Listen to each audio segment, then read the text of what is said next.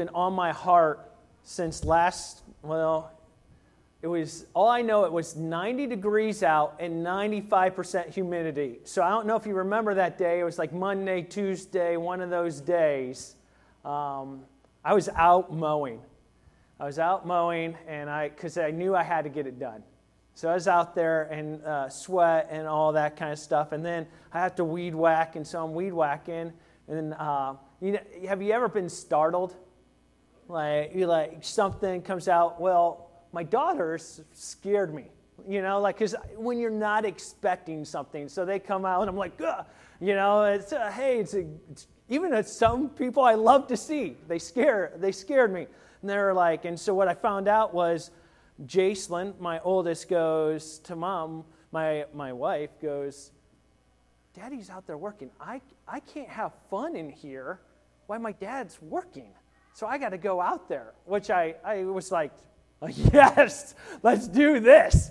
Oh, good parenting style. But they're out there, and so they're just picking up some sticks, nothing too major. So I'm doing that. And then I go to the front of my house, and I'm down at the bottom. Now my youngest, she's wearing shorts, but like too big of boots for her. She comes down, and so I see her coming like directly at me. And I'm sweaty, I'm a mess. I'm just like, what should she want? What does she want? It's going through my mind. Taking her time, coming down. It's a little bit of a hill, so she's coming down the hill. She gets to me and goes, Daddy, I love you. And starts walking back up. And I tell you something, I did nothing. I was there thinking, what do you want? Like, what is going on? I had all these other thoughts in my head. God's put on my heart since then that someone in here needs to know that God loves you. God loves you. Not by what you've done, not by all these little thoughts in your head that, like, if I do this, God loves me more. Or if I don't do this, God now, less. I'm not saying that we're not supposed to pursue God, but God loves you radically in a way that is just throughout Scripture, throughout time, that God has continued to prove it. And maybe that's just where you're at today, and you need to hear it. Because I'll tell you, my heart felt different after that. I was weed whacking a little bit different. Because I knew I did nothing. And she took her time because she wanted to tell her dad, I love you. How impressionable.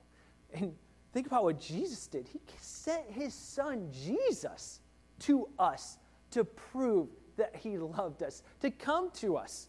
When we were still sinners, when we were lost, he came to us. He says, I love you. And this is how I love you.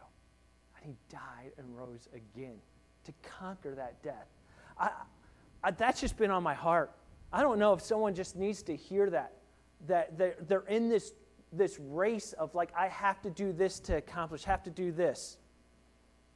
I just know that was a huge moment for me, and I felt God spoke into my heart. We've been talking and we've been diving into the process of disciple making, and today's lesson's called Make Disciples. As you clearly know, if you have the paper, there's a lot more writing you have to do. I didn't really do fill in the blanks this week, so have fun. That sort of gives you an opportunity if you want to fill stuff out. If not, that's totally fine. But we're going to start with, and we're going to continue to dive in what discipleship means. We went through it last week, and I'm going to go through the definition that we're using for discipleship.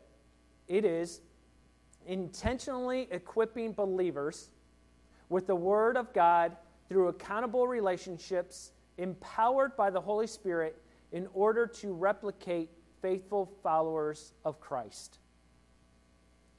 We are going to celebrate replication. We are going to celebrate living life together. we can celebrate and we should celebrate when someone finds Christ. We should celebrate when someone gets baptism. We should celebrate when people come to the church. But if that's the end point, then we have lost discipleship. We have lost what Jesus has called us to do. Jesus has called us to go make disciples.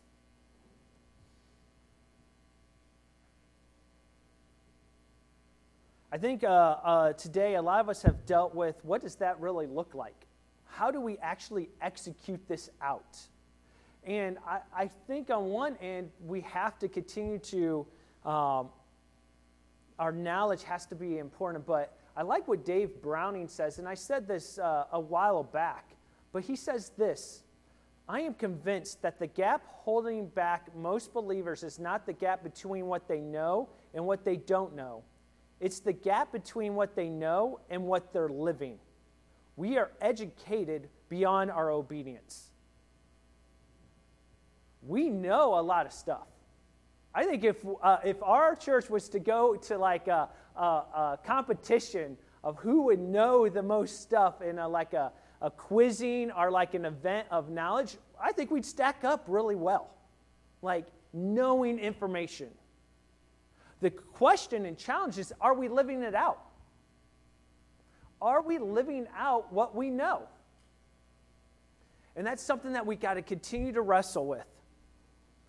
A convert is someone that is walking away from God. Walking away, and he goes here and he realizes, I have sinned, I have fallen short, and I turn around. Correct? Facing the other direction. That is the definition of a convert. Turned around. And we're going to dive a little bit more into what that looks like compared to discipleship. Today, before we dig in, I want you to, today's going to be a much more practical, much more examining of the heart of where you're at. And taking a look at, am I a disciple maker? Am I doing what God has asked me to do? We're going to take a look at these 5 attributes. Now, I'm telling you, this is not an exhaustive list, okay? These are just some key 5 attributes to take a look at. Am I making disciples? Or am I able to make disciples? Or is someone discipling me? If someone's discipling me, what would they look like? Okay? So these 5 are going to be these basically 5 attributes of disciple maker. First one, it's not too crazy, is do they love God with their heart, soul, and mind for God? Do they love God? If you want to write a verse down, and we've been here already, it's Matthew 22, 37 through 38. And he said to them, you shall love the Lord your God with all your heart and with all your soul and with all your mind. This is the greatest and first commandment. You need to know Christ to make him known. You have to know Christ to make him known. My daughter can explain, even though she's 3, she came up and said, I love you. Why does she love me? Because she knows me. She knows me. She knows what I'm about. She knows who I am. She knows that I'll care for her. Even when she's mad, even when I tell her, no, we can't watch TV, and she goes away crying and angry and upset, she still knows I love her. She knows her Father. So she can describe it because she knows.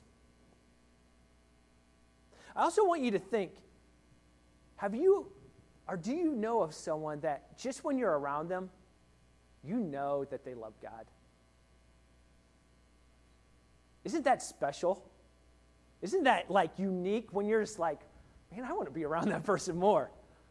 Or you're like, there's something there that I want. Like even though I found Jesus, like they get it. Are you that person? You might be that person. It's something there. A heart for God, loving God for everything. Number two, that the disciple maker has a love and is a friend to the disciple. Love and is a friend to the disciple. And that comes from the next verse, Matthew 22:39. And it says this, and the second is like it. You shall love your neighbor as yourself.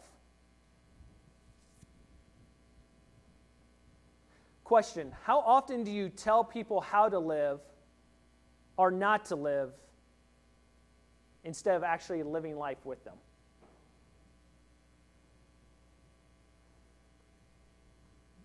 I think in our culture, we love telling people how to do things or what they shouldn't be doing. But are we really living it alongside them? Are we going through this journey, this messiness?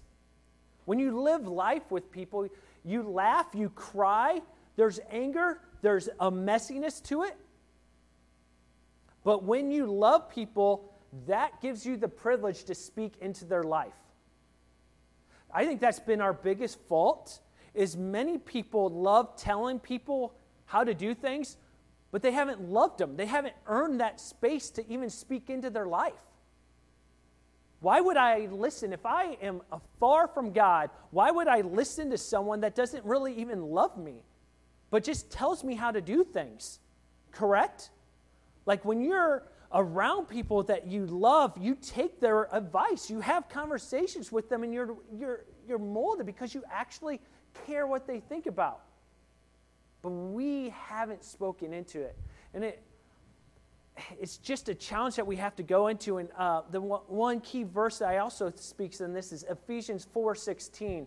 And I'm reading from the ESV, and it says this, from whom the whole body, joined and held together by every joint with which is it equipped, when each part is working properly, makes the body grow so that it builds itself in love. It does not build itself in congregants. It does not build itself in happiness. It does not build itself in these other things. It builds itself in love.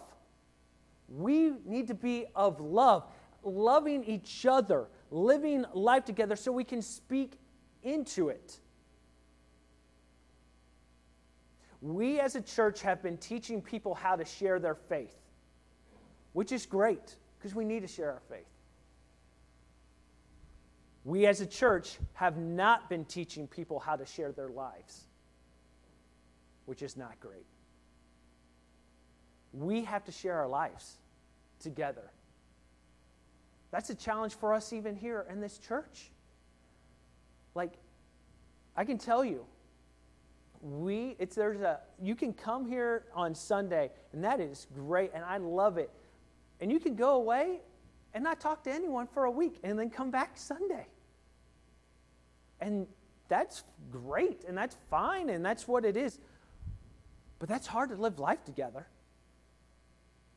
It's a lot different when you can live life throughout the week.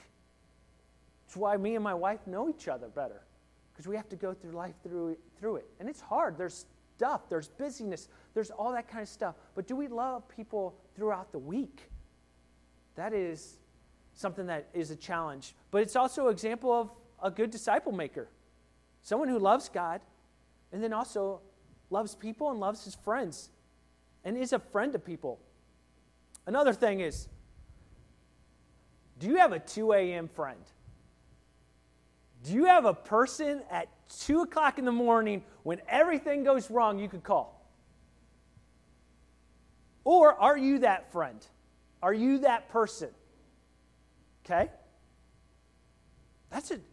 You need to look in your heart. Maybe you need to build that friendship with someone like that. Maybe if you are that person, you need to keep it up and build it up. Because when we have that, we need that in the community. You need that. When everything goes wrong, do you have that? And a good disciple maker is someone that's there for you. But I also want you to say this. A true friend will give you the hard truth. A true friend will tell you something you don't like. A true friend will do it out of love, but is willing to risk that friendship because they care and love so much about you. And they've built that relationship. That's dangerous. It's dangerous because you don't want to lose friendships. You don't want to do that. So it needs to be prayed over, it needs to be bathed over, and it needs to be truthful. Because the main thing sometimes is you have to be built with love. If it's from yourself, that's different than from God. If it's from yourself, it's different from God. But if you're a true friend and God's put it on your heart and continue to push you in that, if you're going to be that true friend that you need to be willing to risk it. You need to be willing to hear the hard truth. Some of us do not love being on the other end. Some of us love giving hard truth, but some of us don't love receiving it. Number 3, a disciple maker is living a godly life. That comes from Colossians 1:10. Let's look at Colossians 1:10 together. You can write that down. You can look up there. It's up on the board as well. So as to walk in a manner worthy of the Lord, fully pleasing to Him, bearing fruit in every good work, and increasing in the knowledge of God. This week I was reading also Job 1, and it said this about Job 1. And most of the time when we hear Job, we think of all the bad stuff that had happened to him, correct? Right? We had heard all the bad stuff, and then but Job 1, it starts out with this. Job was a man that was blameless and upright, one who feared God and turned away from evil. So you may live a life worthy of the Lord and please Him in every way. A disciple maker is one who is pursuing and living a godly life. Job was a man that was blameless and upright before any of that had happened. All the stuff happened. And that's why God calls him, tells Satan, what about my man Job? What about it?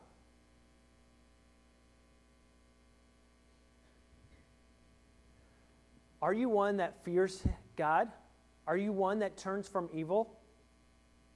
These are challenging words. These are challenging words to myself.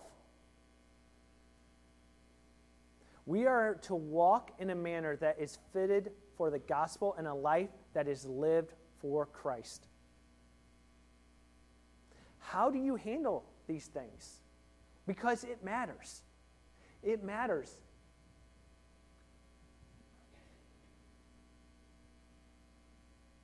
The only way I can remain blameless is through the blood of Jesus Christ and the working of the Holy Spirit.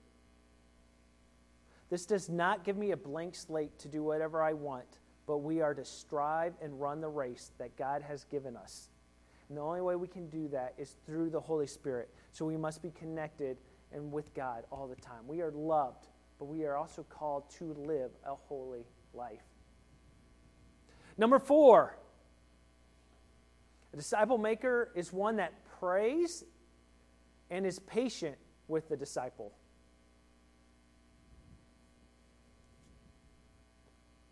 First Corinthians 3:6 says, I planted, Apollos watered, but God gave growth. When I look at this one of praying and being patient, this one is a struggle. Why? Because there's a million things to do. Right? I'm a father. I'm a husband. I'm a son. I work. I have to get my kids to school. I got the church. It's busy. It's easy to start not being patient. It's easy to slow up on the prayer. It's easy to take time because what did we talk about not too long ago? Busyness seeps in really quickly. And all those are great things. Being a husband, I'm supposed to be that. Being a good father, I'm supposed to do that. None of them are bad things, but they seep away from time with God and with being a disciple maker? What does your life look like? This is why this is all you and God. This is what's always unique about these kind of conversations, because different people can be different places everywhere. Some of you right now are being like, oh, this is awesome. Like, I feel like I'm doing really well. Some of you are like, I'm 0 for 4. I know of these people, there should be a little bit of turmoil in here. And hopefully that's the Holy Spirit, not a conviction of like, oh, I have to do this. No, what's God telling you, putting on your heart? What's He leaning into? Maybe it's one, maybe it's all of them. But what's He leading into? Satan can get us distracted so easily, and we can't be that. But we are called to be blameless, like we just talked about, and upright, and do no evil. So the only way we can do that is to be with the Lord, and that is through praying with Him. I also need to be patient with people that I'm working with.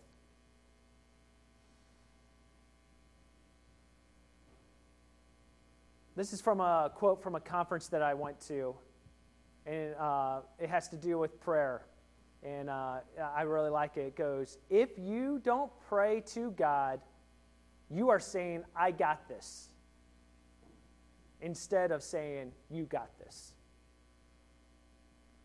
If you don't pray to God, you are saying, I got this. How many times do we in our lives say, I got this, God? I got this, God. I got this. Unless it gets really, really bad. Then like, God, take over. But isn't God supposed to have everything? Like, you got this, God. You got this. You got this employee at work that's bugging me. You got this, my kids, even when I don't know how to handle this. I'm trying to come up with a million answers, but like, have I gone, you got this, God. I don't know how to deal with this situation. You got this, God.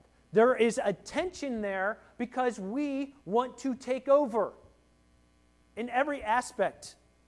We're fine with giving God our salvation. We are not always fine with giving God our lives. We have to give God our lives. We have to give God our moments. We have to give God not just Sunday, and usually we say a day. We have to give God our minutes, our seconds. And that is hard because we want to take over. The flesh is saying, I want that tension back. We can't live that way. That's not the way God's called us to live. You got this, God. We have to position ourselves in the correct position. And that's always depending on God. That's being vulnerable to God. And that's hard. And it's also hard because it usually takes time. We don't like the time that it takes. Because if I take care of it, then I know it's going to be taken care of in my time. But God's time is usually different. I started to do some discovery into what trees are like. Because there's strong trees and there's weak trees. So I was like, okay, let's take a look at some trees and discovery. So it says this. Cottonwoods is a form of trees, grow up to 5 to 8 feet a year. Okay, so that's not bad at all. It's actually pretty quick to grow 8 feet in a year. It says this, some of the species reach up to 40 feet to 60 feet in height. And it's so fast that they're growing. But because of this, because their growth is so fast, they're weak. Their branches spread 20 feet to 35 feet apart and are dangerous when they're close to houses or cars because they break easily. The leaves and branches are highly susceptible to numerous diseases and insects.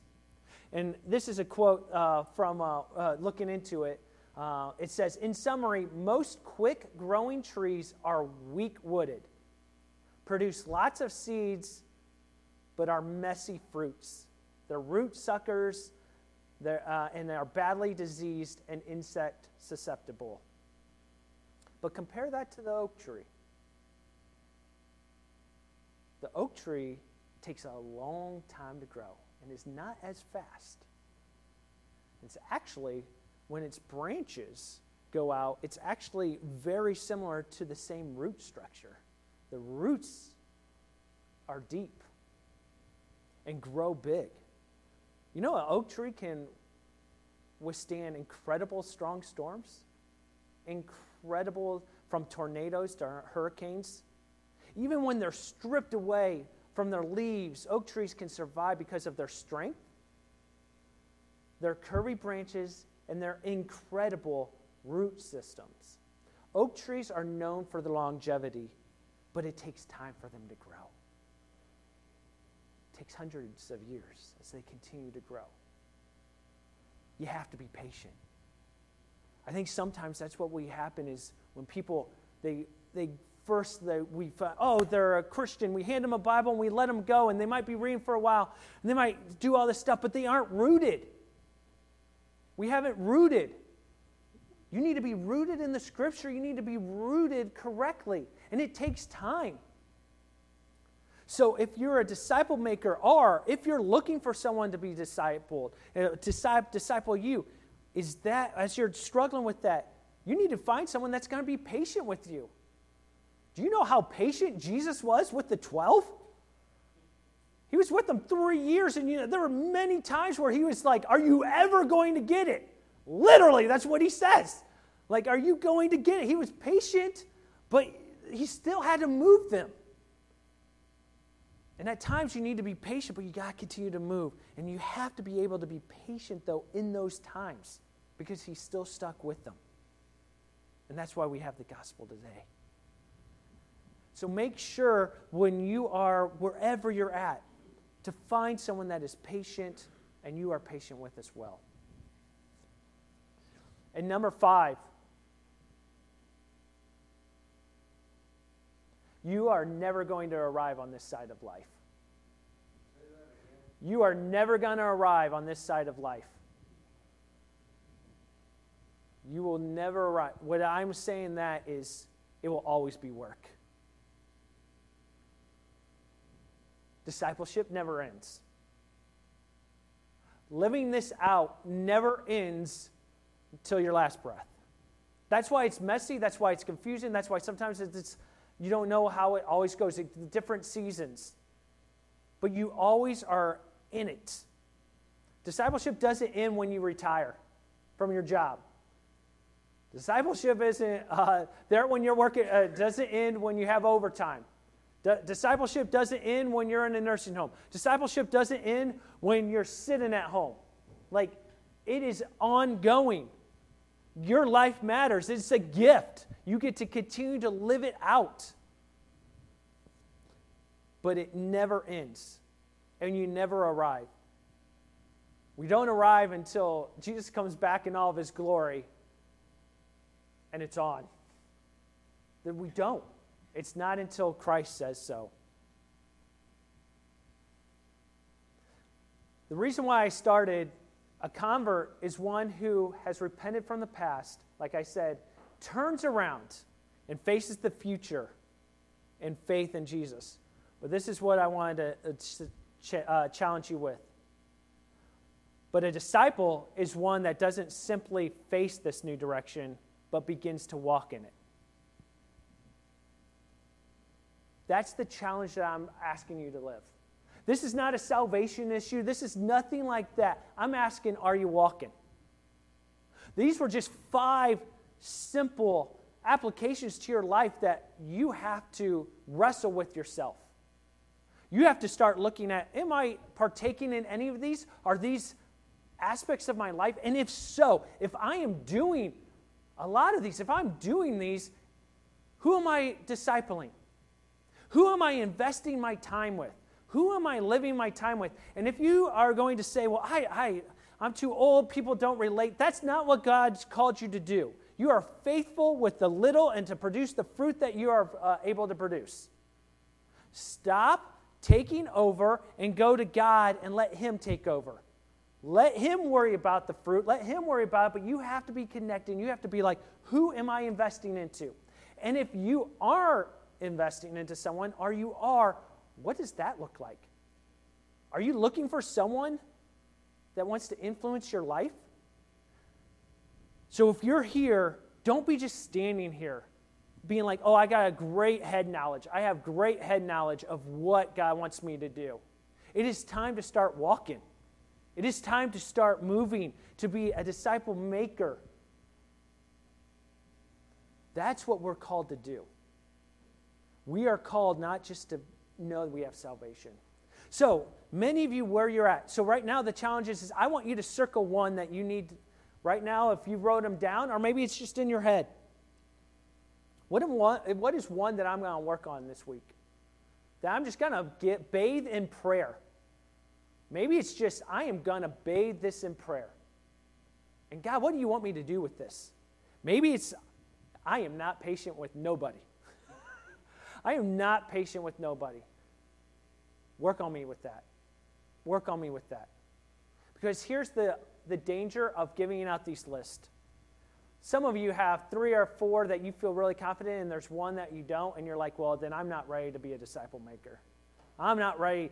We're so easy to be like, oh, I'm not worthy of that. That's not what God's called us to. God didn't give a 10-step process to be like, oh, okay, now you're worthy of it. Okay? This is for you to judge your own heart. This list is for you to put yourself right with God and be like, okay, what steps do I need to take? And then let's start that process of what it's like to actually live life out, not just on Sundays, but live life out throughout the week with other people radically and differently, where we can be a witness to people, where we can love people in their mess, where we can be what we're called to be, disciple makers. So I'm challenging you. Will you walk with me as we continue to head towards Jesus? Let's pray.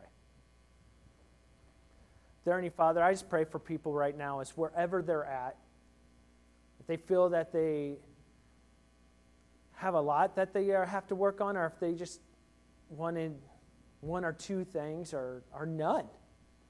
May you comfort people to know that they're loved. May you also challenge people and push in areas where they need to get right. And whatever that is, may you just continue to guide them as they head out this week. And as we continue to start these life groups and the discipleship groups, and may we just, as we continue to try to live life together, just may we be challenged by you, but may we also know that everything is yours. And may we put it in your hands and not try to take over. I thank you for the grace and mercy that you've given all of us and the love that you've shown all of us. And I thank you for that. Just be with us as we head out through this week. We love and praise you. In Jesus' name, amen.